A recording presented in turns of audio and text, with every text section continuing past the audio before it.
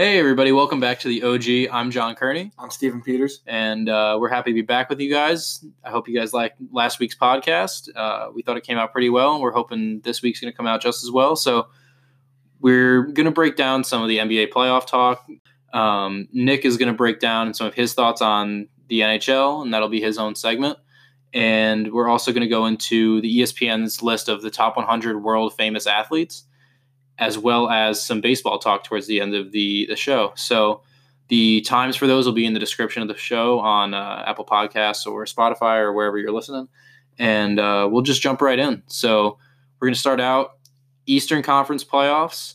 Been kind of a wild ride. Last week, we both picked the Raptors. I think we picked the 76ers, if I'm not wrong, as well. Yeah, I mean, I did. I think you picked the Nets. I might have picked the Nets, yeah. I think I did, actually, yeah, now that I'm thinking back on it. So, interesting starts to both those series. The Magic shocked the world and beat the Raptors after I proclaimed that no one cared. So maybe they heard that and were like, you know what? We care. We care, John Kearney. So what did you think of those first two games in that series? Yeah, I mean, I really expected the Raptors to go out and sweep the Magic. I didn't think it was going to be close. They're proving that they're more feisty bunch than people are giving them credit for. DJ Augustine's still balling. Their big men are playing well. I think Toronto's still going to take it. I think they'll figure it out maybe in 5 or 6. Probably 6 if I was to guess. Yeah. But I think Orlando might win one at home. But it's probably the worst case scenario for Toronto. Like, you finally get rid of LeBron, and now you're losing to Orlando. And then Kyle Lowry goes out and puts up a goose egg in the points. 0 for 5 from the field. And it's not even like he counteracted it with like a bunch of assists, like 15 assists or like anything that's not in the box score. He just was an anchor down there on the court. Yeah, he was a liability. So, yeah, I mean, that was a great win for Orlando, great win for the underdog. Toronto came back in the second game and said, listen, we're the 2 seed. We have Kawhi Leonard. He put up 37, if I remember correctly. And they just said, we're not having any of this shit. Orlando, you're Orlando for a reason. There's a reason. The only reason people go there is because of Disney World. So take that as you will, Orlando. I reiterate, no one cares again. Yeah. Now that you've lost by 30, no one cares. Yeah. The 76ers in the Nets series, though, is getting chippy, and I like it. I'm here for it. The first game, the Nets came out and we predicted we're going to shoot the lights out. They really, really performed well. Shot great from the free throw line. The Sixers just really weren't there. And like we predicted, Ben Simmons checked out for game 1. Yeah. And really both of us have seen that in person, and plenty of people have seen it on the court in the NBA. And we compared him to Jokic. Jokic did the same thing. We'll get to that a little bit after. But came back in game 2, made some adjustments, really put on a show, 18 points. I think he had a triple-double as well. Yeah. The other guys kind of picked it up, but, what did you see in that series that you liked? I mean, Jimmy Butler had 36 points in the first game, and they still lost by I think they lost by 10 or a little more. You can't have that. You really can't. But Ben Simmons needs to pick it up all around, especially with the shooting. They're leaving him open, and I know he's not a good shooter, but if you drive and kick, open up other, like JJ Redick, open up Jimmy Butler, maybe even Joel Embiid for a couple threes a game, it'll really help the offense a lot. It'll take more pressure off them. It'll take more pressure off your bench. He needs to be a better facilitator. Mm-hmm. And the Nets, like we said, like they came out firing in the first half. They have nothing to lose. First game, sorry. They have nothing to lose. They looked good. And let's see if they can take this one tonight in Brooklyn. Yeah, I'm excited for that game. I think it's going to be a lot of fun. Going back to your point about Ben Simmons, he needs to be better. He shot 1 of 5 from the free throw line. He had 9 points in that first game, only shot 9 times. In comparison, Embiid shot 15 times, and he also didn't have a good game either. He shot 5 of 15, 33% from the field. Butler shot 50%. He had a great game. Like you said, he had 36. But I think Simmons needs to shoot more and needs to definitely – I mean, these are all things that he should have adjusted in the season when he was, shooting from the free throw line. You have to get better at the line, especially in the playoffs where they might not call certain things, but if you're Ben Simmons and you're going to the rim, they're going to call fouls. Yeah. You should have prepared for this ahead of time, and 1 for 5 is an embarrassment. It's not good. So it was nice to see him pick it up in the second game. I still have one more game on my radar for him to check out. And I gave him my pick was that he was going to have 2 games where he could be checked out at a minimum. So I would like to see him be engaged because it just makes the series so much more interesting. But it wouldn't surprise me if he mentally checked out and was just a floater out there, not really doing anything or impacting the game at all. And Jared Dudley made the comment that he's really only great in transition in the half court. He shrinks. And I think that's a fair thing for him to say. Yeah. And, Ben Simmons came back with, well, that's coming from Jared Dudley. But at the same time, Jared Dudley's a longtime vet in the NBA. He's been around the league. This is Ben Simmons, technically his second year. Yeah. And I think I understand why he came back at him like that, because it is Jared Dudley. He's not a superstar. He's not an all-star like Ben Simmons is. But I think it's a fair criticism. Ben Simmons is a special talent, and he has to be a leader on that team. Even though he's younger, it's only his second year, like you said. He needs to be the focal point of the offense. He needs to be the floor general. The offense runs through Ben Simmons. Mm-hmm. So he needs to stay focused. He needs to be in the game, or they're not winning the series. Yep, for sure. And then the other 2 series, the Boston-Indiana game last night was great. I don't know if you saw that. Came down to the wire. Kyrie put on a show at the end of the game, and Indiana's defense fell apart. Not only did they not score well in those last 5 minutes of the game or so, they also were getting lost on defense, weren't putting a hand up on Kyrie. Jason Tatum was getting wide open looks. Gordon Hayward had the wide open look when they should have been fouling. It was just an all-around collapse at the end of that game for Indiana, sorry. And it was a lot of fun to watch, and for Knicks fans, it probably broke your heart a little bit that Kyrie was putting on a show, and then, this is my city type stuff where it's like, he loves Boston, I think, and it's, especially in the playoffs, it's tough to compare, and I don't know that he'll leave the security of Boston for New York after these playoffs if they can advance to the second round and beyond. I don't know. I think you might have felt differently based on your reaction. Yeah, I mean, I don't think he's staying in Boston personally. Mm-hmm. I don't know where he's going to end up, but I think he's going to leave. Mm-hmm. But yeah, I mean, I said last week, Indiana, they don't have that score down the stretch that you can really go to. Yep. And that's going to be the biggest flaw in the series. The lack of the defense is crazy too, because that's their focal point as a team. Even before Victor Oladipo went out, their defense was their strong suit. It's tough to see stuff like that happen.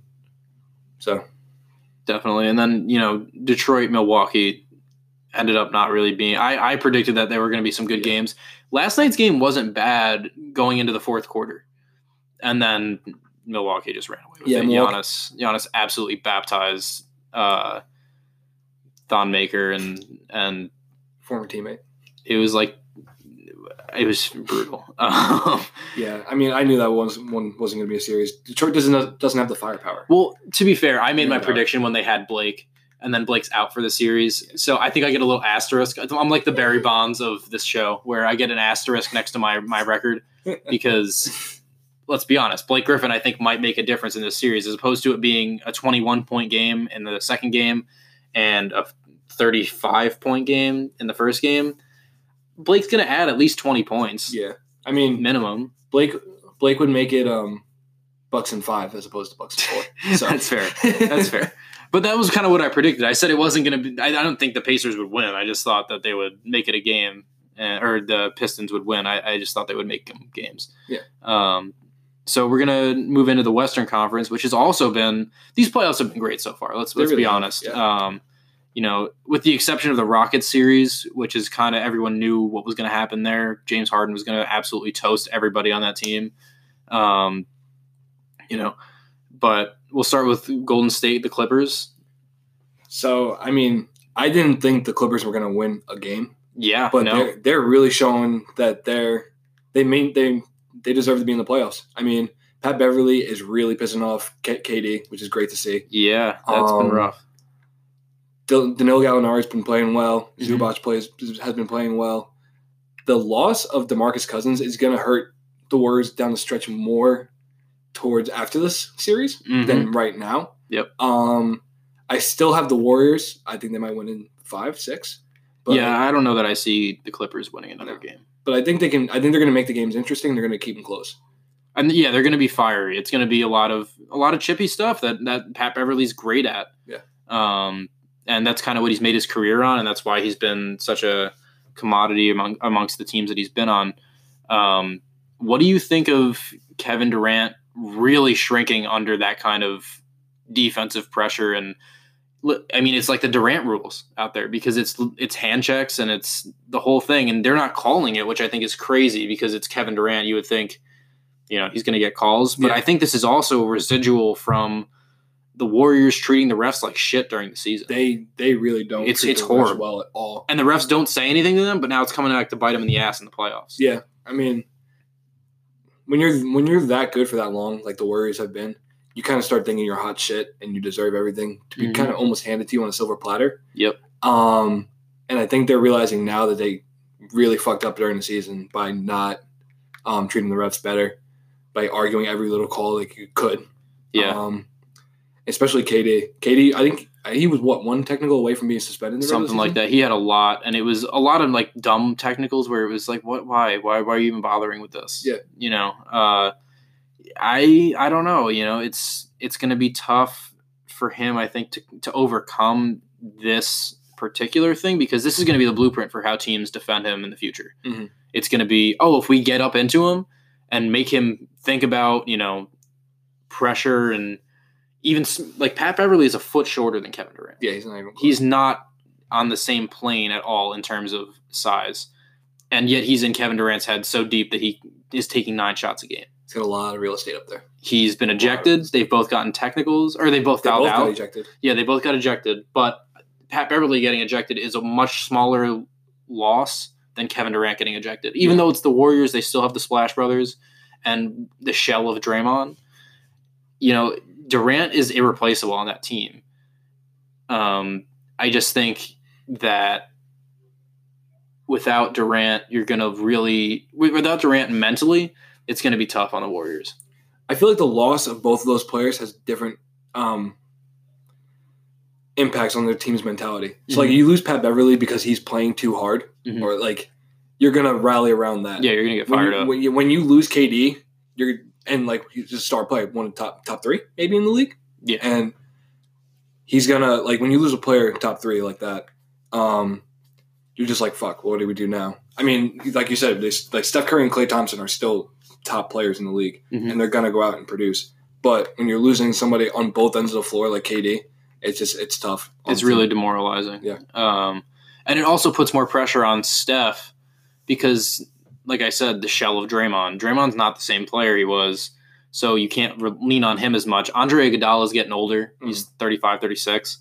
Sean Livingston's getting older. The guys that were big for them in their past championships, or their past championship runs in the years that they didn't win, or the year that they didn't win, they're getting older. They're not able to do the same things, and that puts a lot more pressure on Steph to be the guy, and that also puts more defensive pressure on Steph because he doesn't have that outlet to give. Because Klay doesn't create off the dribble. Right. The game that he scored, whatever it was, 37 in the quarter, he dribbled like 9 times. Yeah. It's not even a comparable force on offense without KD. And that's not to say that I don't think the Warriors could be successful without KD, but I think he makes it's a lot harder to play without him when you've been playing with him all season. Yeah. And with Pat Beverly getting in his head, getting him out of games, it's going to be really tough. Yeah, I mean, KD helps spread the floor a little bit more because it gives you a second ball handler after Steph. Like you said, I think they can win without KD. I think they're just going to have to change up their offensive scheme. Yep. Because the spacing and the ball movement has to be even more crisp and more fluent without KD because you're not going to have that second ball handler. So it'll be interesting to see what happens in free agency. Clips in 6. No, I'm just kidding. I would love to see the Clippers win that series just because it would be so demoralizing to the Warriors. And I like Steph Curry still. I like Klay Thompson. I just don't like Kevin Durant. Yeah. I don't like Kevin Durant's move that he made, I think, as an athlete. Yeah. I think he seems like a good guy. I don't Steph. Clay's the only player on the Warriors I really like. Mm-hmm. Other than that, I love Iguodala, though. Yeah, Iggy too. The bench players are great. The bench squad for the Warriors is a lot of fun. Yeah. But anyway, moving on from that series, we both still have the Warriors in that. Yeah. We're gonna move. We're gonna skip. I think we could probably skip the Rockets and the Jazz. It's gonna be a sweep. I mean, it's gonna be a sweep. Pat Beverly's notes on James Harden didn't really seem to work out. Yeah, force him right. Stupid. But I think like that hasn't been done. If when the Warriors and Rockets win the series, that second round is going to be maybe the series to watch. That's basically going to be the Western Conference Finals. Basically, yeah. Or it's going to be what the Western Conference Finals that we wanted to see. Yeah. Just in the second round. Yeah. Portland OKC has been a great series. Damian Lillard is dominating that series. Russell Westbrook is trying to shoulder the load, and Paul George's shoulder is not great. And it's really making an impact. I love the way Damian Lillard plays, and I like that he's finally getting the recognition that he's deserved for probably 2 or 3 years now. Yeah. Maybe even longer than that. Yeah. But since he's been in the conversation for a top 5 point guard and now probably a top 3 point guard in the league. Depending on your definition of point guard, if you put James Harden in there, I don't. So that's why he's top 3 for me. Yeah. So, I think OKC, I still think could put something together, but 2-0 is really tough to come back from. You have to win both games at home, I think, to at least even be in the conversation. If you lose one of those games, I don't think there's any coming back from that. The 3-1 series, I mean, listen, if Portland blows a 3-1 lead, it's not the finals, but it's something. It's something to talk about. And the current construction of that team, there's no way that should happen. I think if OKC can find a way to take both at home, I think it's going to go 7. Yeah. I think it's going to go 7, which would be great to see because the Dame Westbrook matchup is so much fun to watch. It's electric. It's great. And especially because the different efficiencies in that series. Oh, my God. What was Westbrook, 5 of 20 the second game? Yes, he was 5 for 20. He had almost a triple-double again. And I mean, I guess that's the reason that people bring up, do triple-doubles really matter? Because when Russ is putting up 14, 9, and 11, but he's also shooting 20% from the field or 25% from the field, it's not a great look. He did shoot well from the line in that second game, but he also shot 1 of 6 from 3. But I think what's really not being talked about is Paul George. Yeah, he had 27 points. He shot 2 of 7 from 3. Yeah. Which is rough. And really where he made his money was inside of the arc, which is an issue. Yeah, down the stretch in that game too, he was just chucking up prayers. Mm-hmm. They were down, I think, 6 or 7, and they were trying to shoot threes to get themselves back in as opposed to just playing the game. Yeah. Finding baskets whatever way they can. I think that was a big mistake on their part.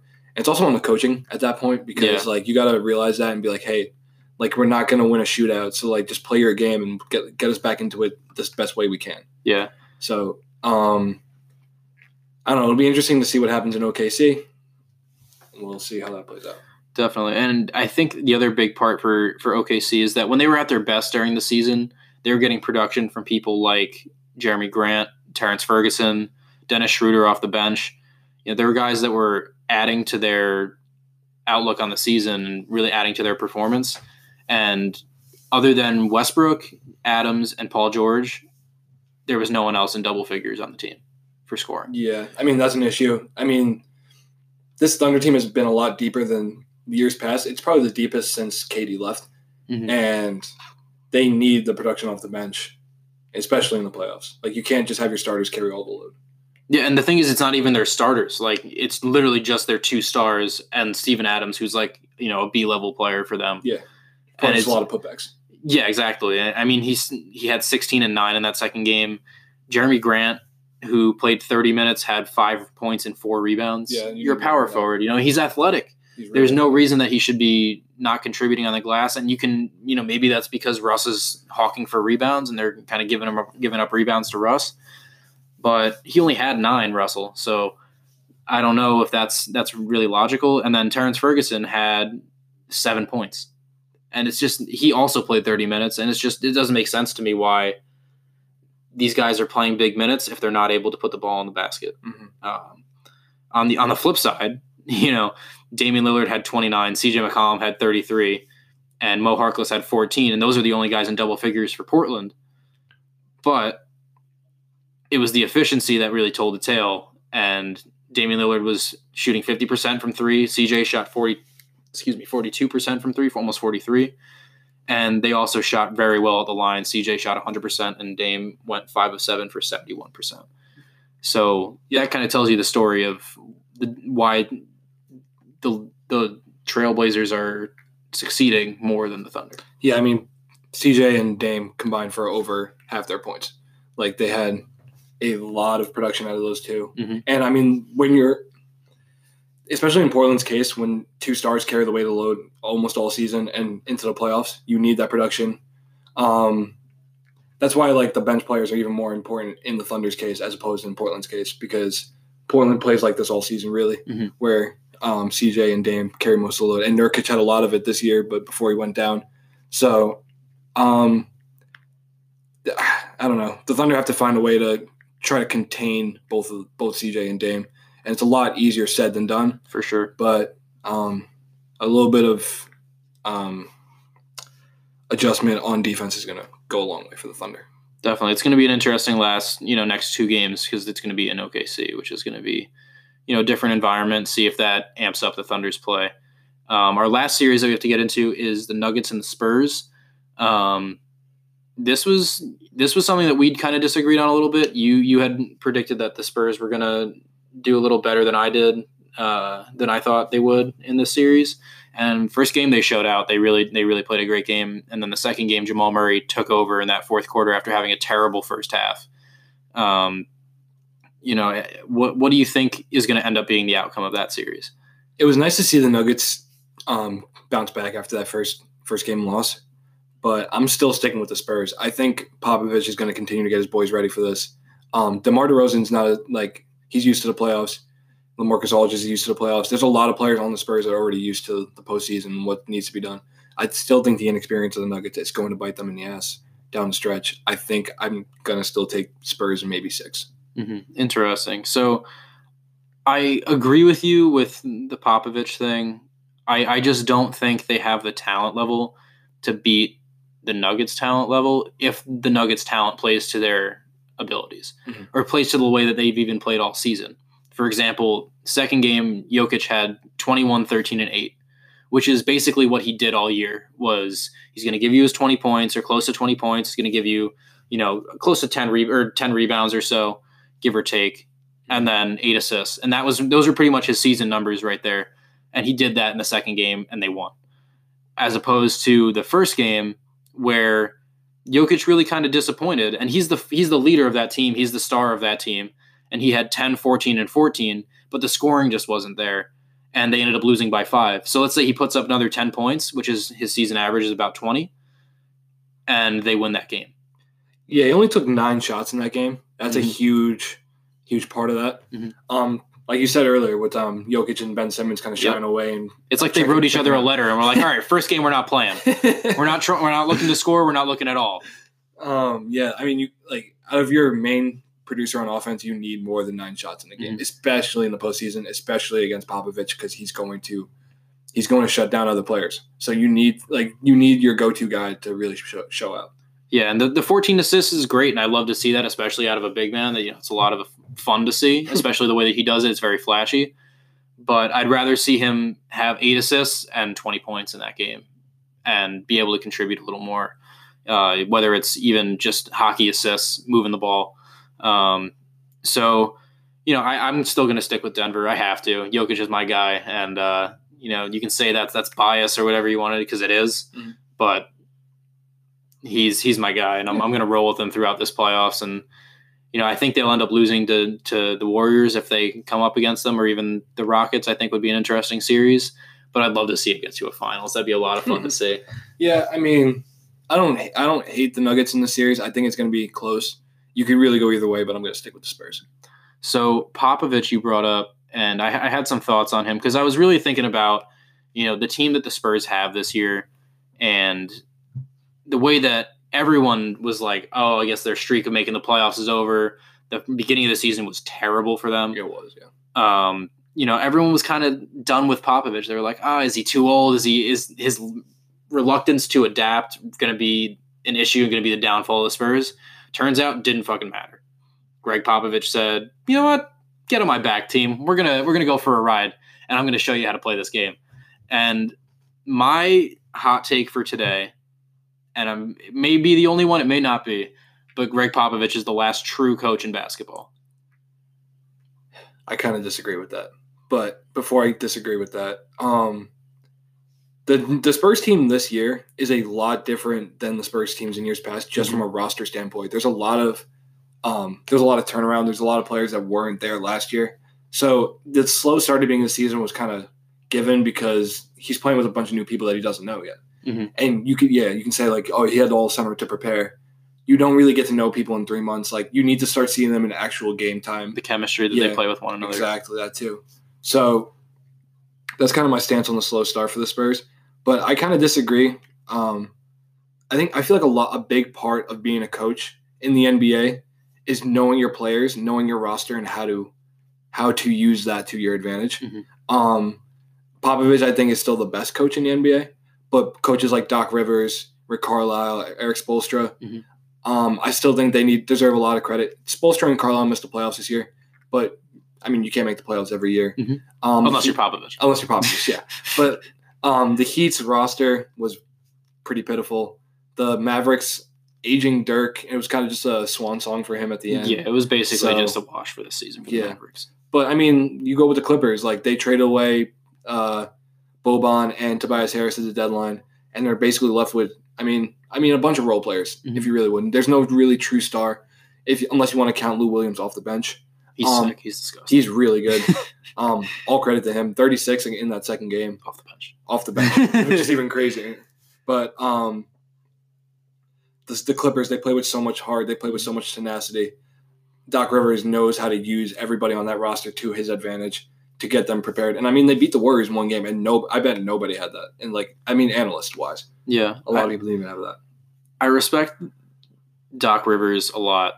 But the problem I have with Doc Rivers is his lack of success when he has superstars on his team. And the Clippers had their own version of a big three. It may not have translated as well to this new NBA age that we're living in, but he had the talent to at least make a Western Conference Finals, and he didn't. And that's kind of my thing, is that this year I think they rallied around the fact that everyone was counting them out. Whereas in past years, it was always expectations were set very high. And for whatever reason, Doc Rivers' teams didn't respond to that. And I'm not saying it's his fault, but I'm saying Popovich has never had an issue with players responding to the way that he coaches, whether he adapts to shooting more threes or not. The reason that I say that he's the last true coach in the NBA is because he has a game plan, and he executes the game plan every game. And I don't know that there's anyone that would be able to have the same success with this roster that he did in the league. I don't think Brad Stevens would be able to do it. I don't think Doc Rivers would be able to do it. I don't know as much about Spoelstra and the way that he coaches. I think he did a great job with what the Heat had this year, but they were still, below 500. So I don't know how that translates. And it also hurts when your quote unquote star and Dion Waiters was out for a lot of the season. But Dion Waiters is also a walking shot taker. Yeah. He's just – I was going to say walking bucket, but he's not. No. Outside of that Rising Stars game against Tim Hardaway. Where it was trading buckets. Where it was just unbelievable. That was the best game Dion Waiters has had in his life. Oh, yeah. And he's a lot of fun to watch, but he's not the player that you would really go to. So I understand Spoelstra's kind of got an asterisk. Carlisle didn't have a lot on his team this year. Luka was great, but otherwise – it's a work in progress. So we'll leave those two out of the conversation for now. We'll focus on Brad Stevens, who's considered the second best coach in the NBA. I forgot about Brad Stevens. And Doc Rivers. And Brad Stevens struggled a lot with all-stars on his team and future all-stars on his team. Yeah. I think Jaylen Brown could be an all-star eventually.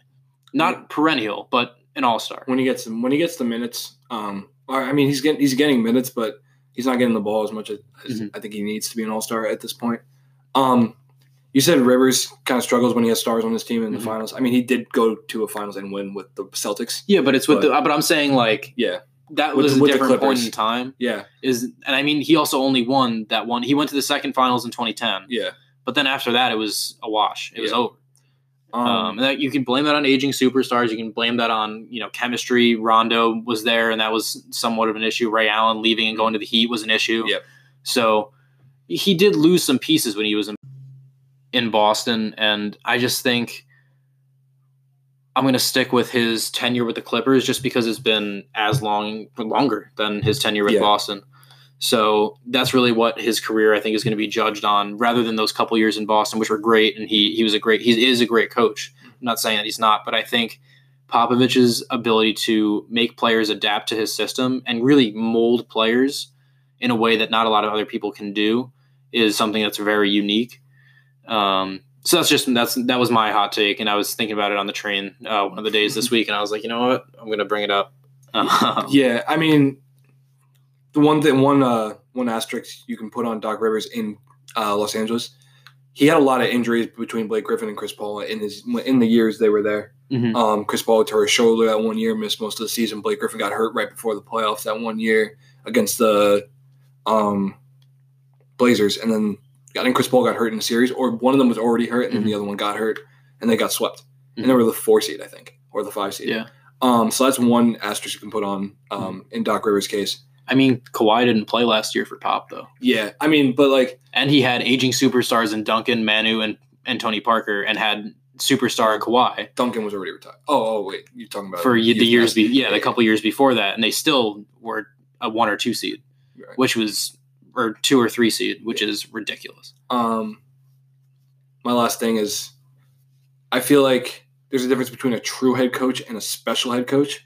Okay. So Doc Rivers, Brad Stevens, Spoelstra, Carlisle, they're true head coaches, but Popovich is he's a once in a generation. Yeah, it's like Belichick in the NFL. Gotcha. Belichick gets people to play for him, like no other coach in the NFL can. Yep. So saying that there's no other true NFL head coach in that aspect. Okay, I see what you're saying. I think that's a better classification. Yeah. I agree. Yeah.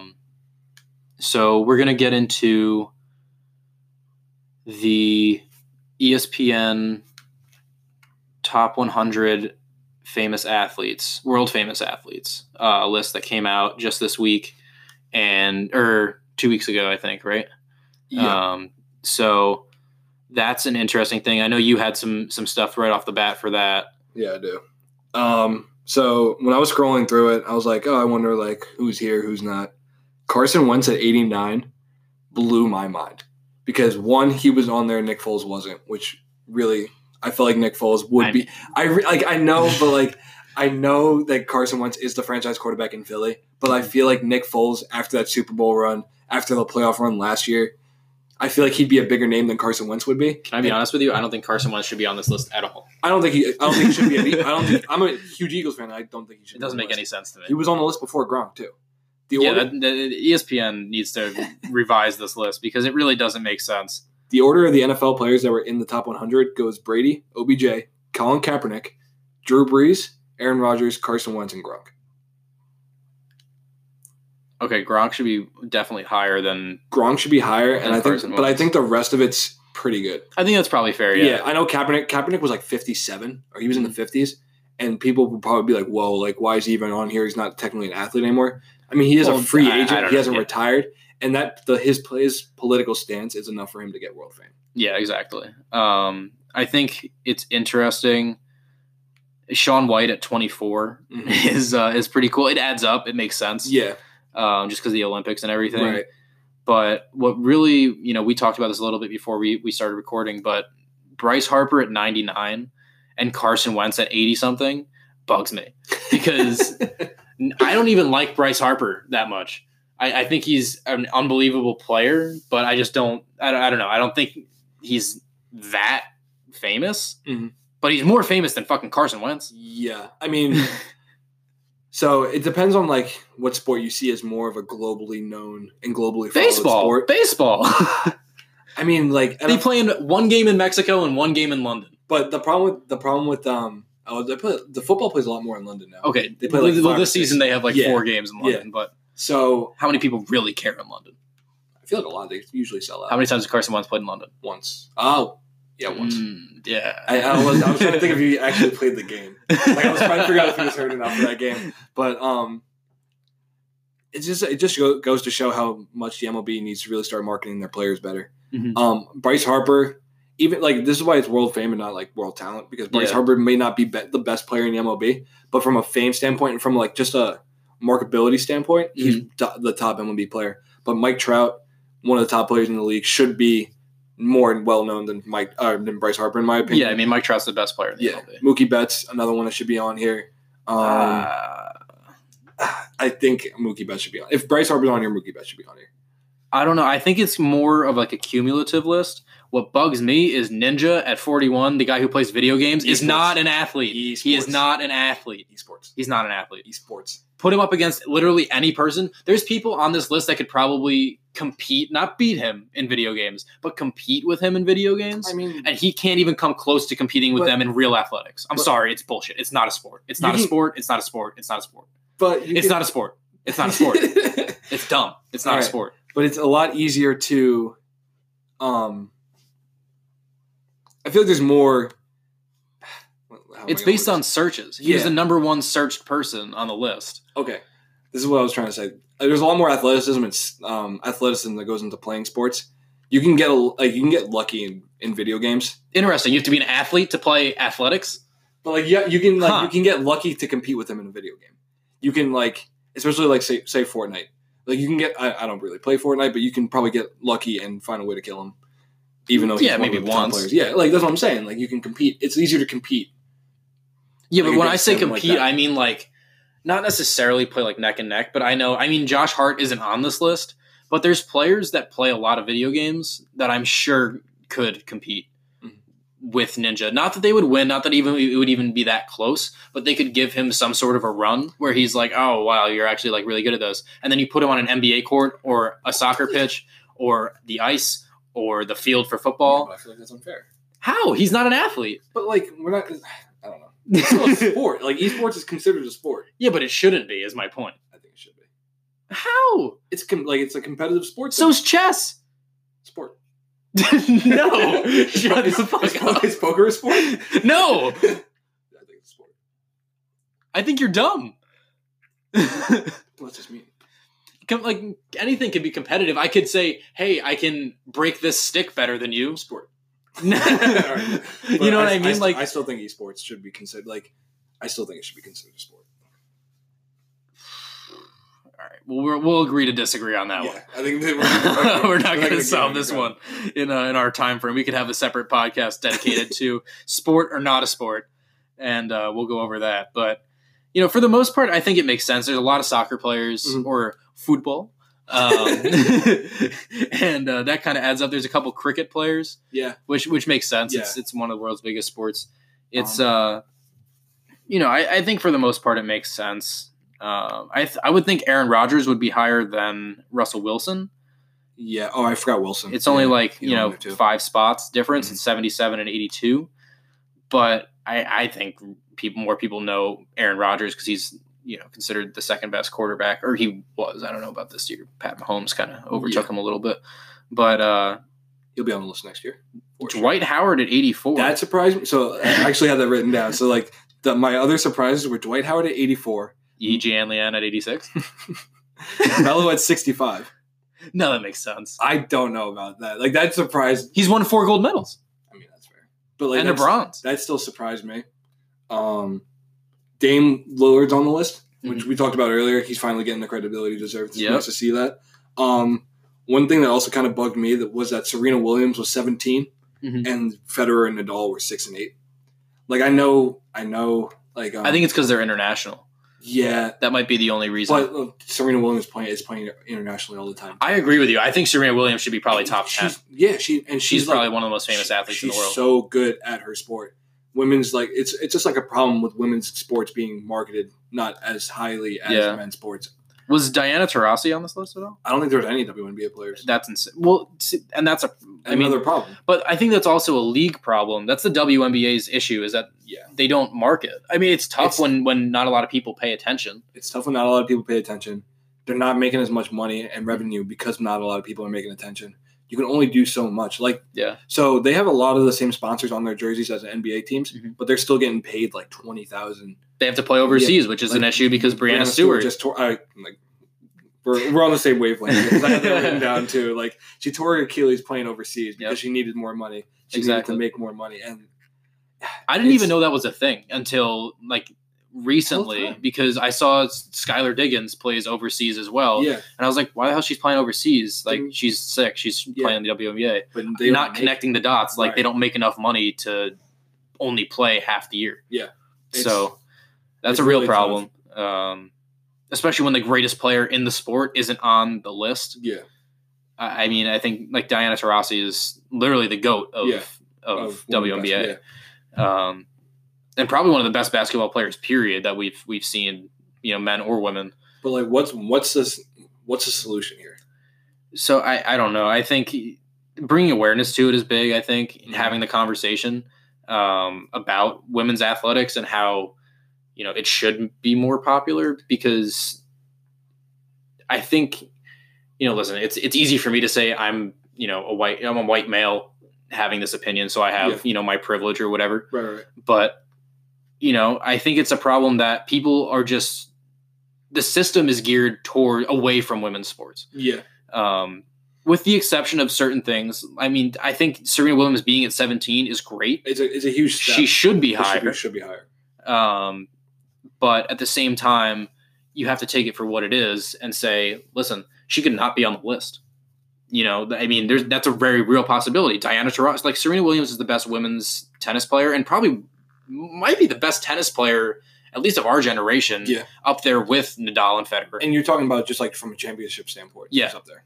Exactly. And just a domination standpoint. So, I mean, I think that she, at least in terms of coverage, she does get the coverage that a lot of male athletes get. The problem is also that she plays tennis. So I know I personally can count on one hand the amount of tennis matches I've watched in my life, and probably on fewer fingers and most of those might actually be Serena Williams. Yeah, because there's always been something going on, and I had never sat down and watched a whole tennis match in my entire life. Can't waste 3 hours. Sorry. And I said that about golf for a long time, and I finally sat down and watched some golf, and it's fun.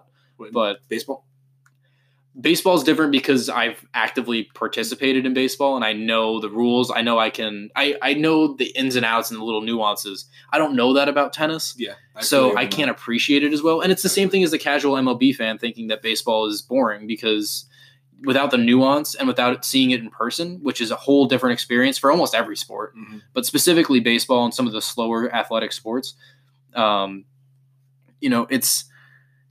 it's tougher to get a grasp on. But people really show up for tennis matches. So I don't know. I don't know that there is a solution. Yeah. That at least I know that I don't have the solution. Right. And I know that a lot of people smarter than me also don't have the solution and are trying to find one, but I don't know that there will be one found. So I know for tennis at least, tennis is definitely a more internationally known sport than baseball and stuff like that. Mm-hmm. So that's why they probably have a bigger following. Yeah. From that standpoint.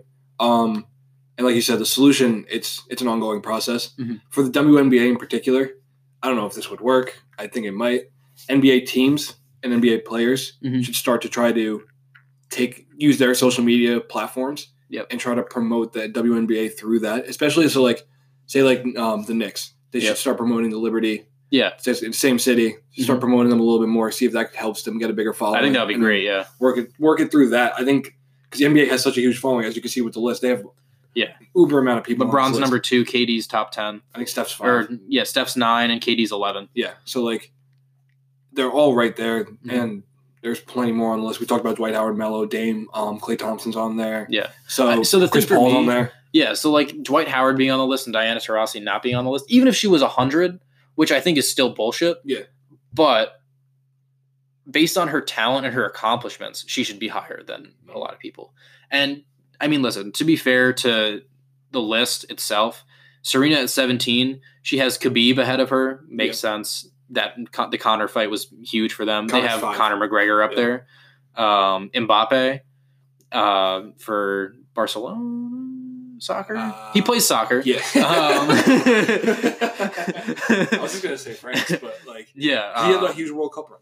Yeah, exactly. So Pogba, people that even I know, and I don't follow soccer. Tiger Woods, KD, Steph, Nadal, Federer, McGregor, Neymar, Messi, LeBron, Cristiano Ronaldo. And some great play.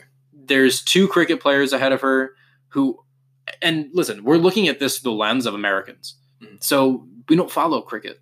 Mm-hmm. We don't really necessarily follow soccer. Right. We follow the big soccer players, or if you're into soccer and you've played soccer, or you have like that desire to follow soccer, you can, but it's just not the biggest sport in America. So for us, it's like, well, why isn't Serena on this list higher? Because we see her all the time because we're in America. So it's always on ESPN. Yep. She's always being broadcast over ESPN. And I think that's part of the problem with our perception of the list is that we have a specific lens from the view of one country rather than the world. Yeah, I mean, that's what I was trying to like remember when I was looking at the list and seeing Bryce Harper is the only baseball player, Serena Williams where she is. But, it's a really good point. So, I mean, I don't know. I would like to see her be higher. I just don't know. Who do you, like, aside from, listen, if we were making our list, I think the cricket players would be off. Yeah, for sure. But that's for you and I. Yeah. I think other than that, I don't know who you can really take like lower. Maybe the person ahead of her is Antoine Griezmann, who's a soccer player from France, and I don't know that name at all. And like I said, I don't follow soccer, but I know generally the bigger names because they're broadcast all over the different sports, outlets. So I would say I would move her up to 16 at least, and then take out those 2 cricket players, move her up another 2 spots, 14. But I don't know that I can put her above, Conor McGregor. I don't think she's more famous than Conor McGregor. No. I don't think she's more famous than LeBron worldwide. I don't think she's more famous than Ronaldo. A lot of the soccer players, Messi, you know what I mean? Mm-hmm. There's certain people where it's like, I can't put Serena above them, not because she's a women's tennis player, but because they just have the following that is uncompromised or like uncomparable. Yeah. I mean, my only problem with her being that low was that Federer and Nadal were higher. Yeah. So I feel like they should all be around the same spot. I agree. Like, I don't think Nadal and Federer should be 6 and 8. I don't know which one's 6, which one's 8, but and her 17. If she's 17, they should be like around 15 to 20. Or if they're 6 and 8, she should be around top 10. That's my only thing. I agree with you. I agree with that for sure. That may be like a tennis marketability thing. There might be marketing. Nadal and Federer more. It also might be like what you said, like from an international standpoint, the more international players from Spain and Federer's from Portugal? No, I think he's UK. Switzerland. All right, he's from Europe. Yep. So that helps his case over there too. Yeah, and I think also Nadal and Federer having that all-time famous rivalry. Yeah. And coming up against one another so many times in championships boosts their level of noticeability, marketability too. Yeah, marketability for sure. And I mean, Serena had her sister, who's Venus, which was some sort of a rivalry when they would play each other every now and then. Sharapova was big for her for a while, but then she's a lower down on the list. She's in the 70s or the 80s, I think. But then she just started. But I think it's also fair. Yeah. I mean, Serena's really the only, aside from Sharapova, at least in my mind, Serena and Venus and Sharapova are the 3 female tennis players that I recognize, and everyone else is. I might hear a name and say, that sounds familiar. Where did I hear that? Yeah. And it's because they beat Serena Williams that one time. Yeah, I can completely agree with that. I'm trying to think of a couple other women's tennis players, but kind of drawing a blank at the moment. But yeah, from like what you were saying, Nadal and Federer always had like that back and forth, like, and it was one so open big. After the other. Yeah, I mean, and like you said, Serena and Venus was a huge one back when Venus was younger. When they were both younger, they were more dominant. Venus has kind of taken a step back recently. Serena continues to dominate. Yeah, and her dominating her competition like she is, like, I feel like that helps. Like, that sets her back a little bit from a world, from a world known standpoint, like popularity standpoint, just because having that rivalry just boosts your popularity. Yeah, for sure. So, I mean, do you have any other thoughts on the list itself, or? I mean, like I said, Melo at 65. I know you said he won a couple medals, but that is crazy. But it was Olympic medals. It wasn't just, Yeah. And also, he was one of the biggest stars in the sport. He was never probably a top 3 player in the NBA, but he was just one of those guys that's recognizable for who he is. And I mean, 65 isn't that high. But he was before Chris Paul. He's a bigger name than Chris Paul. Worldwide? Yeah, probably. Worldwide. The fall he's taken in this past year probably helped his case a little bit too. Yeah. Because his fall off a cliff just is unmatchable, really. He went from one of the top players in the league to just fucking laughingstock, really. I feel he should have been on a roster this year. I feel like that's a little fucked up. Like Steven Jackson was on record saying that he got blackballed or blacklisted. He blackballed, yeah. Blackballed, and I kind of agree with that a little bit. You can't tell me like a team like I know you're trying to tank, but or like if you're trying to tank, put Melo on the floor for 40 minutes a game. That's all I'm saying. I mean, yeah, but even the problem is that he's stubborn and he doesn't want to come off the bench. He didn't want to come off the bench. He is a bench player at this point. And he wouldn't change his role where he had to have the ball in his hands. Mm-hmm. If he could just be a spot-up shooter for a team that was in playoff contention would have like Vince Carter. Roster. Yeah. Vince Carter lost a lot of athleticism. Still should be in the dunk contest. Get him in the dunk contest 2020. I swear it'll be great. Even if he doesn't compete, just let him open it up. Anyway.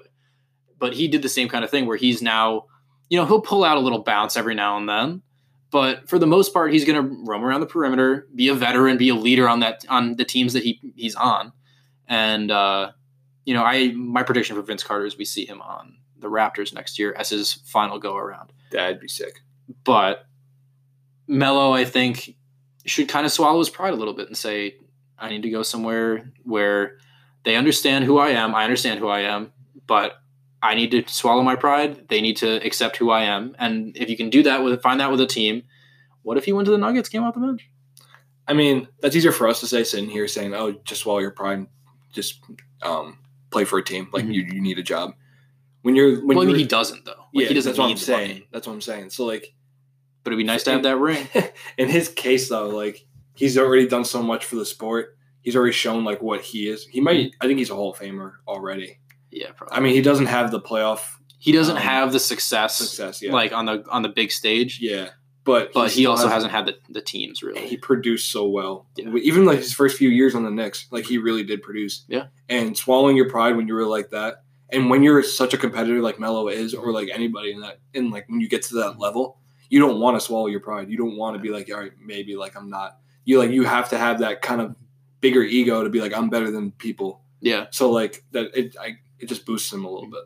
I mean, if there was one reason to put him higher, it's because of his interview after the Knicks had when he was on the Knicks, they had a tough fought game. It's my favorite quote in sports ever. That's not like inspirational, but kind of inspirational, was when he was doing a post-game interview. It was a tough fought win. He really took over. And the reporter, I forget who it was on MSG, but she asked him, Melo, how do you think this is going to translate to tomorrow night's game? And he goes, we have another game tomorrow? Shit. And like started laughing. And I was like, oh man, this man's great. Like as much of a problem as I had with Melo in New York, and I did, and that's why I can't, pretend like he's great because I've been too publicly against the way that he played in New York. Mm-hmm. He seems like a good guy. He's a great player. I just didn't like the way he played in New York, especially towards the end. But, the system really didn't fit him like towards the end of his stay in New York. So moving on into baseball, going to start off with Kershaw. He made his debut last week against the Reds, gave up 2 over 7. But his velocity's down. Puig took him yard. I got to ask you, you're a big Kershaw fan. My favorite pitcher. My favorite player. Favorite player of all time? He's up there, yeah, for sure. Tom Glavine's number 1. Are you worried about him? No. Yes and no. I think anytime a pitcher's velocity falls, much like in the case of Sale, who we'll get into after this, things tend to change, especially if someone who was somewhat of a power pitcher. He threw 95, 96 for a while. He was never throwing 100, but he was throwing hard. And I think what he benefits from is that he does have those secondary pitches that he can resort to when his fastball isn't necessarily clocking in at 94, 95, and he's sitting more 91, 92, 93. I think the injury bug more concerns me than the velocity. So that's where I'm at. I'm worried from a health standpoint. Mm-hmm. I know you're big on LeBron and wanted the Lakers to trade him because he's an aging superstar. I don't want them to trade LeBron, but they should. I understand the reasoning behind it if they did. So like the aging superstar, giving a player that big of a contract when he's getting later in his career. It's kind of the same case for Kershaw. Yep. Kershaw's getting later in his career. You can see his velocity start to drop. He hasn't been able to stay healthy lately. He hasn't broken 180 innings pitched since 2015. Mm-hmm. I know like that's starting pitchers aren't going 200 plus innings every year, but they really don't have the bullpen in Los Angeles to eat innings. You can't have Joe Kelly, Pedro Baez, and Kenley Jansen really go out there and be the 7, 8, 9 guy every single night. Yeah. So you need Kershaw to go 7, 8 some nights. Mm-hmm. In my opinion, I'm not panicking on him being a very good pitcher. Mm-hmm. I'm panicking on him being as locked down as he has been in years past. Yeah. And I feel like the Dodgers can't just hope that he does what he's been doing for years, like this year and for the years to come. Yeah, I agree. I think it's going to be tough for the Dodgers to not rely on him as heavily, but they also have a stud in Walker Buehler. They still have, some pitchers towards the back end of that rotation that are okay. Kenley Jansen and the bullpen is really it. That's really a big concern for them. But the thing is, like I know I listened to the Starting Nine podcast with Dallas Braden and Jared Carabas from Barstool, but Dallas Braden was saying, watch out for that lower back because of his motion. And I think that's a fair criticism. I emulated Kershaw when I was playing, and it definitely I didn't notice the effects of it as much, but I definitely didn't have a great, super healthy back. As anyone who knows me would know, that I'm a self-proclaimed 90-year-old man in terms of how my joints feel. And I know your spine's not a joint, but fuck off, medical people. All right. So, I think that was a great analysis from Braden. I think the health is going to be a big thing, but just 2 years ago, he won 18 games. Yeah. And his velocity was down that season too. He still had a 2.31 ERA. Twice in his career, he's had a sub-2 ERA. He had a 1.83 in 2013 and a 1.69 in 2016. And those aren't that far away. He's still only 31. He's towards the tail end of his prime, for sure. But I think he's in the conversation for the best pitcher of all time, regardless of win-loss record. And I don't know. I think he has the dedication to adapt to his new surroundings, if that makes sense. He's a chameleon on the mound. He is. I think he's going to go down as one of the best pitchers in MLB history. I'm not really worried about that. Like you said, he won 18 games a couple years ago. I still think he'll win 15 to 20 games. I just don't. And like you said, they have Walker Buehler. I think they're going to have to start motioning to Walker Buehler as that. I would be fine with that guy, and they should, yeah. But the back end of the bullpen, or rotation, I should say, Rich Hill's already hurt. Ryu's already hurt. They're both getting plagued by injury. But they're also perennial injury people. Yeah, but you can't have Kershaw being that perennial injury. I agree. That's true. That's true. So you need him to stay healthy and still give you around 160, 180 innings at least. Yeah. So, and like you said, he's 31. Those innings start to add up, especially when he was throwing over 200 for the most, the chunk of his 20s. Mm-hmm. So it's going to be interesting to see, not only this year, but for the years to come, how Kershaw is pitching that much.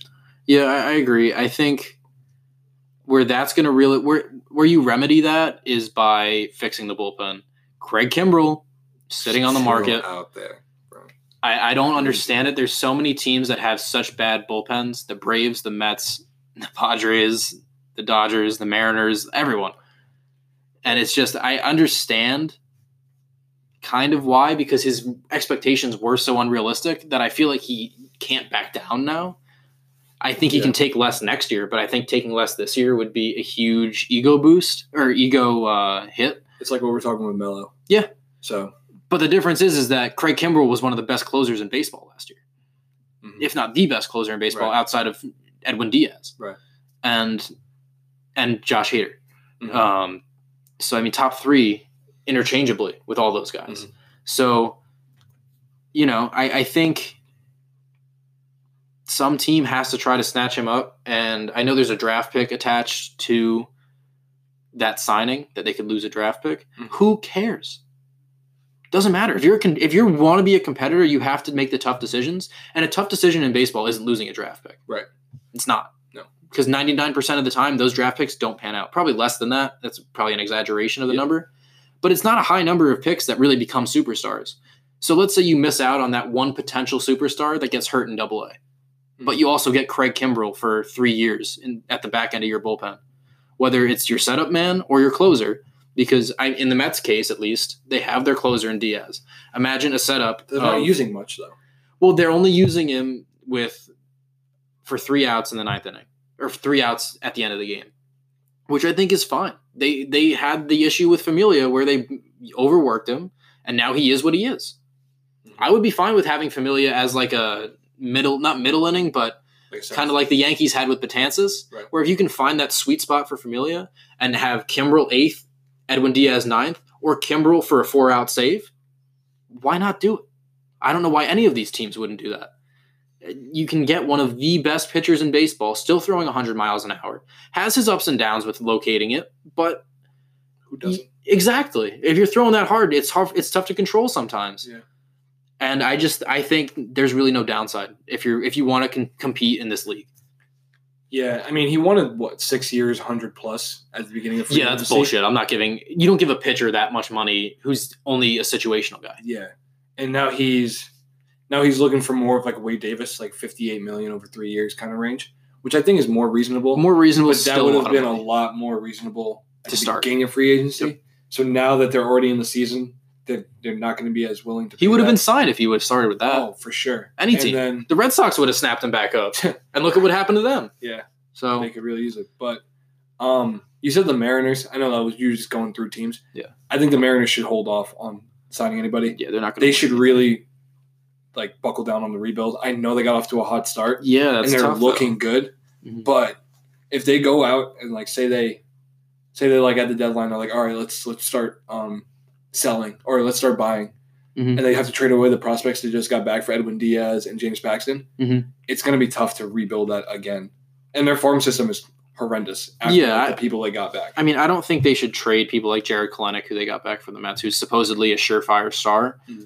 I just think that if you have the opportunity to get someone who can make you better now, and if you can be successful now, it'll make you more successful for the future. Mm-hmm. As long as you don't get rid of those pieces.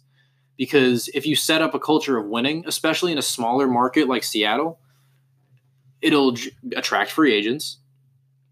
And also that culture trickles down. So if you win on the major league level, it's going to trickle down to your farm system where it's like, I want to get there. I want to work harder. I want to get above all the people around me. And then those people say, I want to work harder than him.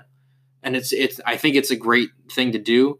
I mean, I was kind of just listing teams off because literally 30 teams in the MLB could use Craig Kimbrell. And Dallas Keuchel. Yeah, and Dallas Keuchel as well. Yeah. So, speaking of Keuchel, I could see Kershaw becoming more of that type of pitcher. And, he's already been transitioning to that. He's been using his curveball and slider and change, his off-speed more, which is good to see. That he's learning to it's like CeCe. CeCe when he wasn't able to throw as hard as he usually did. He found ways to locate it. He found ways to use other things to throw off hitters. For sure. And it hasn't worked out to CeCe, he kind of fell off from where he was when he was on the Indians, the Brewers in the beginning of the Yankees, but he's still a good pitcher. Yeah, definitely. And I mean, we just mentioned the Red Sox. Is it time to press the panic button on Chris Sale? I mean, I don't know. How do you not? I don't know. Whether the velocity is up or down, he's getting shelled. Yeah. He's your number one guy who you just gave a huge contract to. I think if you're a Red Sox fan or in the Red Sox organization, you're sitting there biting your nails right now. It's still so early in the season, though. We're not even out of April. It is, but when was the last time we saw someone who was a Cy Young candidate like this come out and have this bad a start? It's one thing to have a mediocre start to start the year, shake off some of the rust. Mm-hmm. It's another thing to have an almost 10 ERA. Yeah. For a guy who's averaged a 2.4 ERA, give or take. So I personally, I thought this was going to be an albatross of a contract for them in the first place. Mm. Not quite Chris Davis, because nothing is that bad except for Bobby Bonilla's. But I think it's going to be something that they're going to regret. I think it's a lot of money to commit to someone who might be on the downswing. Yeah, I mean, long term, they might regret it.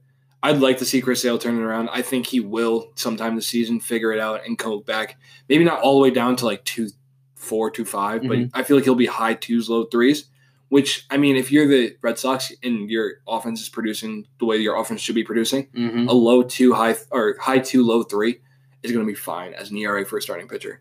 And what about high 9s? Is that? That's not too great. I don't think it's going to be sustainable. He's not going to keep doing it. I think he'll figure it out. His first 3 starts, he was sitting around 92, 93 in the first one, dropped down to his average velocity of 90 according to Fangraphs. Brought it back up to about 90, 91, 92, somewhere between there for his third start, and then he was back up to 97 this last start against the Yankees. And he got hit around in that one, too. Yeah. And granted, the Yankee Stadium is a Little League park, but that's what you have to deal with when you're in the AL East. Yeah. So if you can't navigate pitching there, that's going to be a problem. You play these teams so much throughout the year. 19 times, yeah. I mean, and you split home and, or 18 between home games and stuff. So I don't know. I think Red Sox fans should be starting to get worried. Not necessarily jamming the panic button, but that finger's inching towards it as you watch each ball go out of the stadium. Late May, early June is when I'd start pressing the panic button. But right now, you're taking the panic button out of the drawer and putting it on the table. Yeah, it's like, and you're peeking towards it every time he walks someone or has a game with less than 6, 7 strikeouts. Mm-hmm. You're kind of like, and you're just seeing the contract out of the other side of your eyes, and it's just like, oh no. You bring the panic button a little closer every time you see that contract. Yeah. So I mean, listen, it's April still. There's no reason to press the panic button on really anybody, because you look down box scores and there's averages of 1.4 and there's averages of 460. Yeah. And eventually those are all going to come down to the median. Yeah. So I don't think it's too much to panic about now. I think Chris Sale is more close to the panic button than Kershaw is, though. Yeah, I 100% agree with that. So, little segment for you guys here. We're going to call it Who Cares of the Week. We're going to pick something that we saw on Twitter, we saw on social media, and people were making a big deal out of it. And, I mean, we're just going to give our point. I don't really think it's a big deal. My Who Cares of the Week is Tim Anderson. He hit an absolute bomb off the Royals this past Wednesday? Today's Thursday. Tuesday. So it was Wednesday. Wednesday, yes. Yeah, so he hit a bomb off Wednesday. We're getting our days right. And next at bat gets plunked. Really did not like getting plunked. The bat flip after he hit the home run was the most ferocious bat flip I've ever seen in my life. It was like Jose Bautista, but like 2.0. Yeah, and it wasn't even a playoff game, which is even crazier. Yeah, which is even worse because Bautista shouldn't have got what he deserved for that bat flip, and then... I love the bat flip from Tim Anderson. As a hitter, though, you need to know that the first pitch is either coming at you or it's coming behind you. Mm-hmm. Getting annoyed that you're getting hit because you just hit that bomb is justified to an extent because you don't want to get hit, but you should know that it's coming. Yeah, so my Who Cares of the Week, usually we'll have 2 different ones. This week we decided to make this one big our Who Cares of the Week, because it was such a big story and continues to be such a big story throughout, the sports world, and started out the season with, Derek Dietrich getting hit or getting thrown behind by Chris Archer after those 2, stop and stares for his home runs in Cincinnati or Pittsburgh, wherever they were. Pittsburgh, yeah. And, for me, I think it's overblown and people should stop caring about it or not stop caring about it, but I think people need to get it through their minds that he didn't get hit because he hit a home run. That's not why you're getting hit. People give up home runs all the time and don't get hit when that person comes up, or don't hit the person when they come up again. The reason you got hit was because you threw the bat away and stood at home plate for 30 seconds. Or in Derek Dietrich's case, stood at home plate and watched and stood and posed twice. The first time they didn't hit him. It was the second time that was the issue, because it's like, I'm all for bat flips too. I think it's great. But I think if you do it, there should be the acceptance of the inherent risk to doing it, which is you will get hit or thrown behind or whatever. I think suspending Chris Archer for throwing behind someone, not even hitting someone, is dumb. It doesn't make sense. If you hit someone, suspend them. If you don't, throw them out. Who cares? Mm-hmm. Get him out of the game if you don't like it. So I understand the problem with hitting people just from a risk of injury standpoint. It sucks to get hit. I think you should try to throw behind him. I know it's a lot easier said than done to like get it right behind him, get it like instead of actually hitting him. I know like it's tough to throw strikes. Like it's not that easy. And one of the big things a lot of people had with Chris Archer being upset after Derek Dietrich did that is he's always showboating on the mound after he strikes out. Which I don't think is right either. I think if you're going to police it like that, you have to practice what you preach. Right. So, I mean, if you're going to be upset at that, you got to realize that, like, hitters are going to get upset with you. Mm-hmm. Amir Garrett, actually, pitcher for the Reds, tweeted about his take on bat flips. He said, my take, he bat flips cool.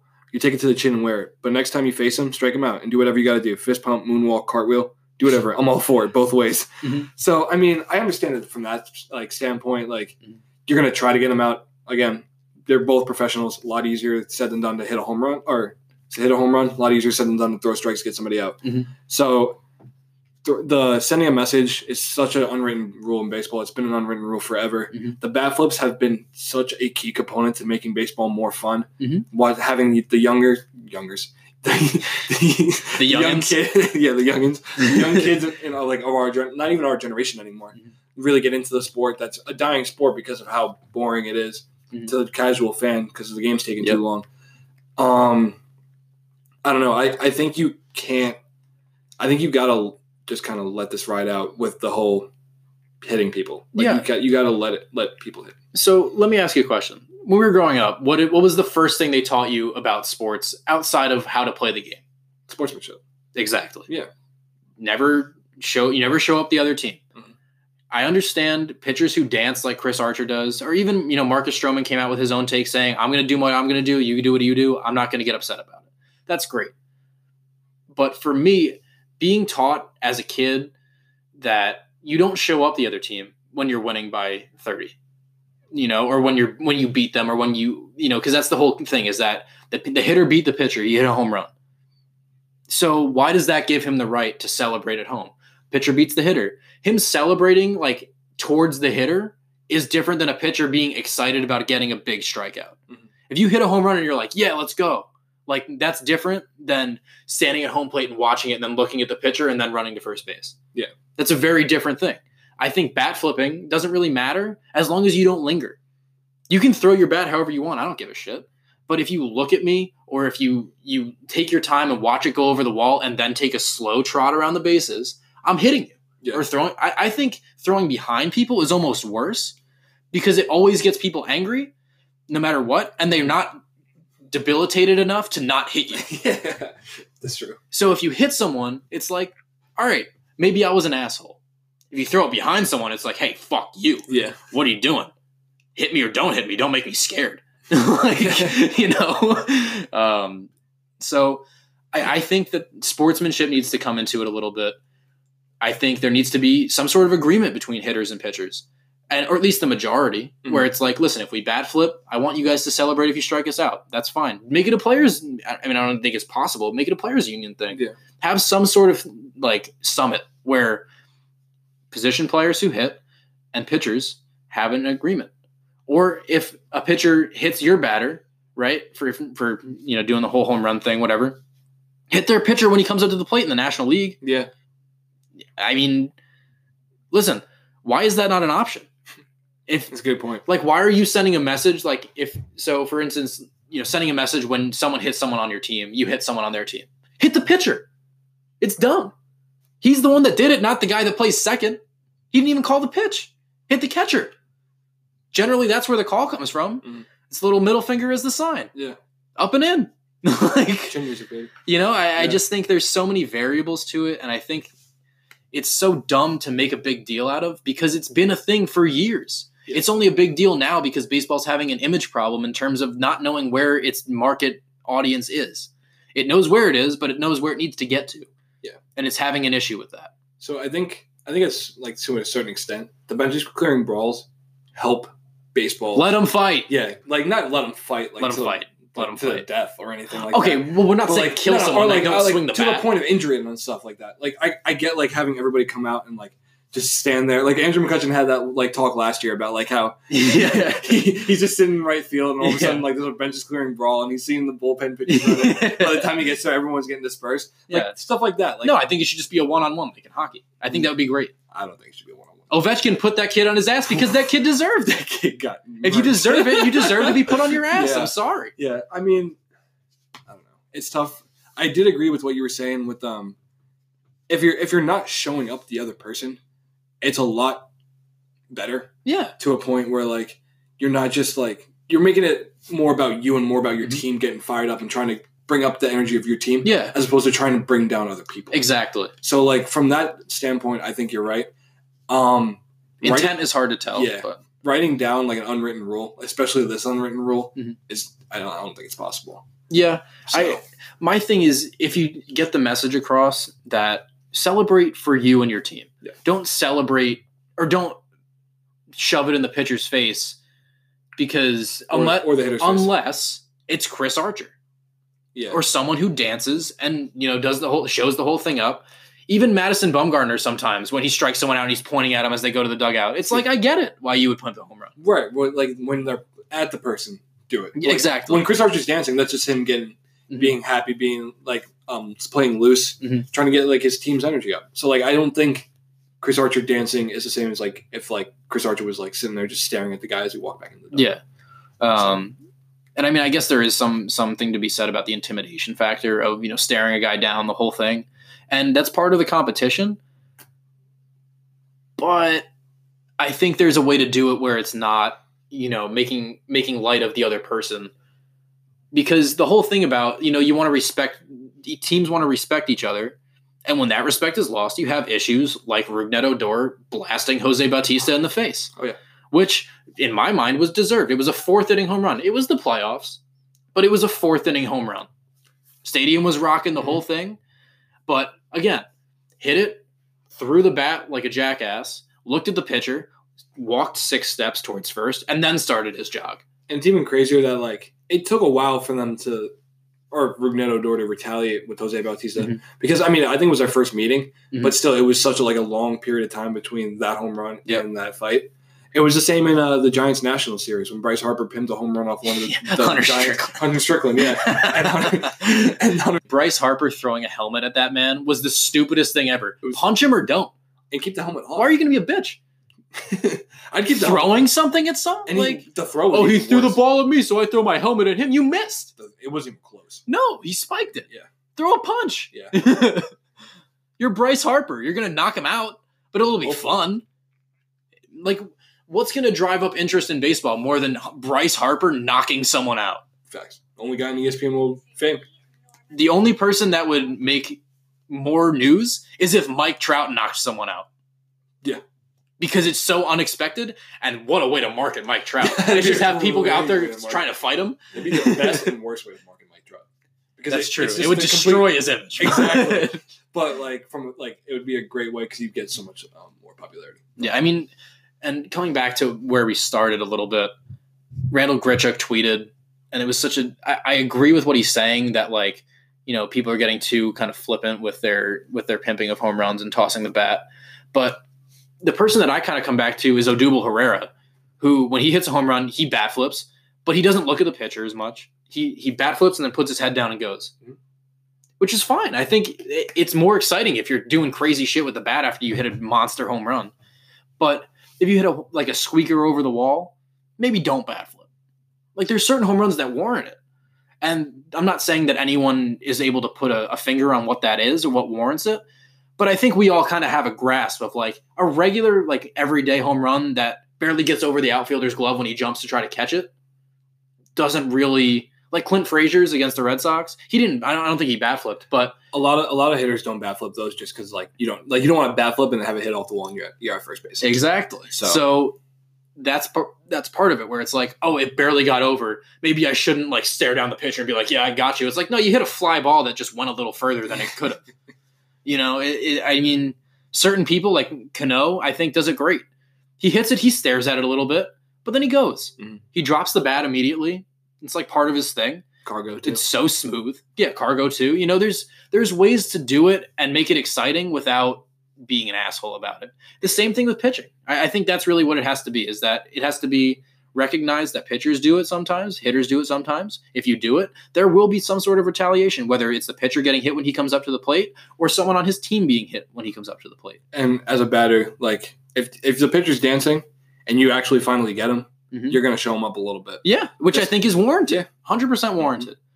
So, that's kind of where we stand, but also who cares? Yeah. Let it go. Yeah, it's, let it go. It's done and gone. Tim Beckham has already said he's going to keep doing what he's doing. Pitchers are going to keep doing what they're doing. And he should keep doing it. He's hitting over 400. Yeah, he's really raking this year. Good for him. He's having a good year. But, I think we need to stop caring about it. And maybe if we stop making news of it every time it happens, it'll stop not happening, but it'll evolve a little bit, where there might be a conversation of players where they say, maybe we should just not tone it down, but change the way we approach it, as opposed to making it this big thing when we show someone up, when we bat flip and stand at home plate and stare at the pitcher and, talk shit as we go around the bases, or, even some of the players standing in when they don't like it. Let it get settled the way that anything should get settled, which is you show me up, I'm going to inflict pain on you, and for me, it really comes down to sportsmanship. That was just how I came up in sports, was you don't show up the other team, you show up the other team, you get yelled at by the coach. Mm-hmm. And granted, these are grown men managed by other grown men. Some managers are cool with it. Some managers aren't. Some are old school. Some are new school. Dale Murphy came out and said, as the president of the last generation of baseball players, I 100% endorse bat flips. So, but that's also from a hitter's perspective. Yeah. Ask a pitcher from the same era. They're going to say, fuck that, I'm going to hit him. Yeah. So, it's an interesting story, but it's really not much of a story. It's been a part of the game for the entirety of the game's history.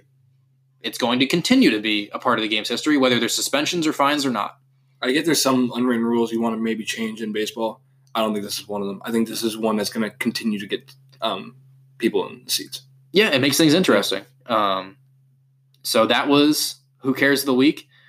Clearly, we do care about it, so it's kind of an we did talk about it for 15 minutes. Yeah, a hypocritical title. But generally, that won't be the way that the segment works. But it will be us sharing our passionate opinions about certain things that were big stories that we think shouldn't really be a big deal. Yeah, so, who cares? Yeah, exactly. So that was Who Cares of the Week. We have Nick coming in for a second to give you his analysis of these hockey playoffs that we made our random picks at. And, the Islanders, great. I don't think I picked the Lightning. I think you picked the Lightning. Which and didn't the look Lightning too are great. out of the playoffs. Didn't look too Got great. swept. Weren't allowed to, it was a wild time. Hate to see it. So Nick, we'll kick it over to you for your hockey analysis, and we'll see you guys when we get back. Hello and welcome to Nick's first ever Hockey Corner, Hockey Analysis, Playoff Picture. It's a working title, but we'll get one right. But it is the OG Sports Podcast, as I'm sure you already know. And a little introduction, my name is Nick Trujillo. I am currently a junior. I guess I'm a senior now at UMass Amherst. But Steve and John have enlisted me to talk about hockey because apparently they don't know enough about it. So they dump it all on me. But I go to UMass Amherst, as I said before. We're now a big hockey school. We just lost the national championship. But that's a good segue into our first matchup, looking at the Calgary Flames versus the Colorado Avalanche. Our former star, Cale Makar, has just signed with the Avalanche and actually scored in his first playoff game. His first goal in his first playoff game. One of the, I believe it was like 8 or 9 players to ever do that. But Colorado leads 3-1, which, now I'm a big Colorado Avalanche fan. So I'm happy about that. But the Flames were a top seed in their division, and it looks like they're going to lose that one. Colorado, despite being the second wild card and playing against that top seed, was a very strong team. They have Gabe Landeskog, they have Nathan MacKinnon, now they've added Makar and Mikko Rantanen. It's just a really good combination of talent. So it looks like they're going to win that one. I don't think I'm going that far out on a limb and saying that. Moving on to the San Jose Sharks versus the Vegas Golden Knights. A lot of people thought that the Sharks would be dominating the series, but it's been the other way around. The Golden Knights have the three top scorers of the playoffs right now, and Max Pacioretty, Mark Stone, and Paul Stastny, all offseason pickups, which are, I mean, Mark Stone has been a huge part of this Vegas Knights team, and he signed an 8-year deal in the offseason, which is just, that deal looks better and better every day as the playoffs roll on. So I'm also not taking the biggest leap of faith in saying I think the Knights will win one more game, setting up an Avalanche versus Golden Knights matchup in the second round. So we'll stay on the Western Conference in two very tightly contested series right now. The Nashville Predators versus the Dallas Stars is the first one. The Dallas Stars are an interesting case as they have Ben Bishop, former Lightning goalie, in net against an absolutely loaded Predators team that won the Western Conference. They had the best record, they had the most points. And it's just this should be the Predators' year. A lot of people think that the Predators will make it to the Stanley Cup Finals, but these stars just won't go away. They're obviously a talented team too, with guys like Tyler Seguin and Jamie Benn and John Klingberg. These guys are putting up a good fight, and with the series, I believe now in Dallas, it'll go back to Nashville for the last two. Um, it's going to be a good series, a close finish, but I'm going to stick with the Nashville Predators to take that one. And then the last Western Conference matchup in the first round is the St. Louis Blues versus the Winnipeg Jets. Now, the St. Louis Blues are an interesting case. They have historically disappointed in the playoffs. They have never reached the Stanley Cup final. And the Winnipeg Jets are a team that was also, like the Predators, expected to make a long run in these playoffs. Uh, Winnipeg with Mark Scheifele and Blake Wheeler and Connor Hellebuck in net, who's probably going to win the Vezina, or I think should win the Vezina in my eyes. It just seems like they have too much talent, but the series is now in St. Louis, so it could go either way. This next game is crucial in both of these last two series, but especially in this one, as St. Louis has a talented team too, but they're nowhere near in the same class as Winnipeg. But I mean, it's playoff hockey. You never know. And speaking of never knowing, we move on to the Eastern Conference Finals, where we'll start with the two series that have already ended. The first one is the biggest shocker, maybe in sports this year. Actually, Tiger just won the Masters, so we can't say that. But the Tampa Bay Lightning were swept by the Columbus Blue Jackets, a team that barely got into the playoffs. They have, I mean, granted, it is a talented roster, but nothing compares to the 62-win Tampa Bay Lightning. They tied the record for most wins in a season. They were so close to setting the record for points in a season, and they come out with no wins in this year's playoffs. Absolutely shocking. The team's loaded, loaded. Nikita Kucherov and Steven Stamkos, you could put me on the line with them, and I'd score 30 goals. They have Andrei Vasilevsky in net. They had Victor Hedman, who got injured in this series, and that's a big crucial part of why they lost so handily.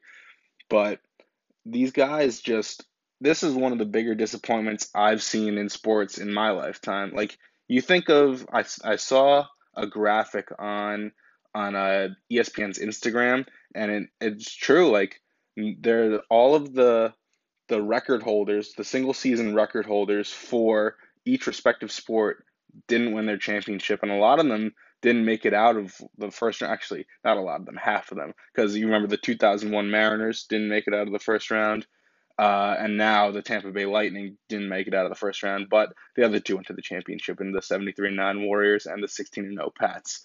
But the next series that has ended, another surprising sweep, was the New York Islanders winning their first playoff series since God knows when, probably 20, 25 years, against the Pittsburgh Penguins. These Islanders, they shouldn't be as good as they are. I mean, they lost John Tavares in the offseason, their captain, their leader, and they were going up against a playoff tested team in the Pittsburgh Penguins, a team that has won two Stanley Cups in recent memory. And I mean, Crosby and Malkin have won three together, but they were handed a tough draw, I guess, against the Islanders. The Islanders with Anders Lee leading the way. They've had very solid goaltending from Robin Lehner. It's just a really interesting collection of players that have just gelled together, and they've kind of rallied around the fact that everyone counted them out from the jump. After they lost Tavares, People thought they would end up near the bottom of the league, and here they are, sweeping the Penguins in the first round. So we'll move on to the Washington Capitals versus the Carolina Hurricanes.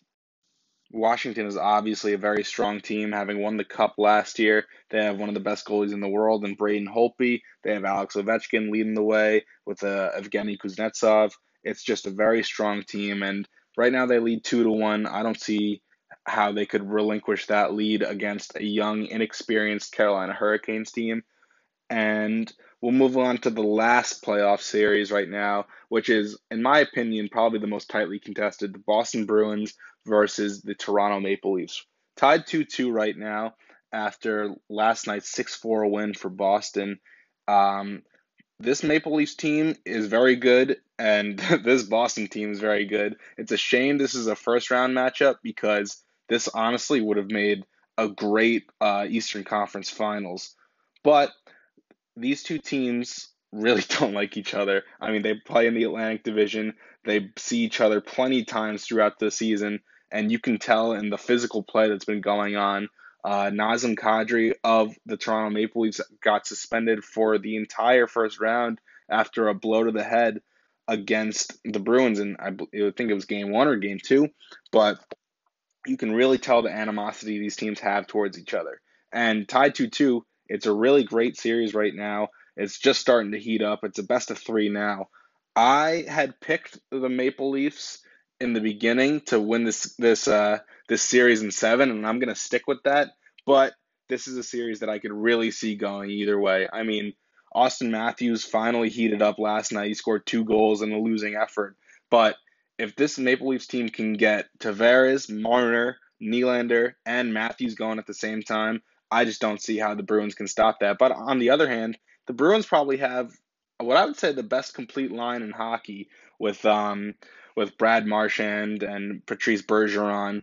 That top line it's really something special. They have great chemistry, and it's a really strong defensive team. When Tuukka Rask is on, he's one of the best goalies in hockey, and you can you can see how anyone would go both ways on this series. It's probably the most tightly contested out of all of these 8 matchups, and either way, it's going to be a tough-fought series. I really think it's going to 7 games, but overall, I'm going to take the Toronto Maple Leafs to move on and face the Columbus Blue Jackets in the next round. So that'll wrap up my first ever hockey rundown. I'll be back next week with a review of the second round.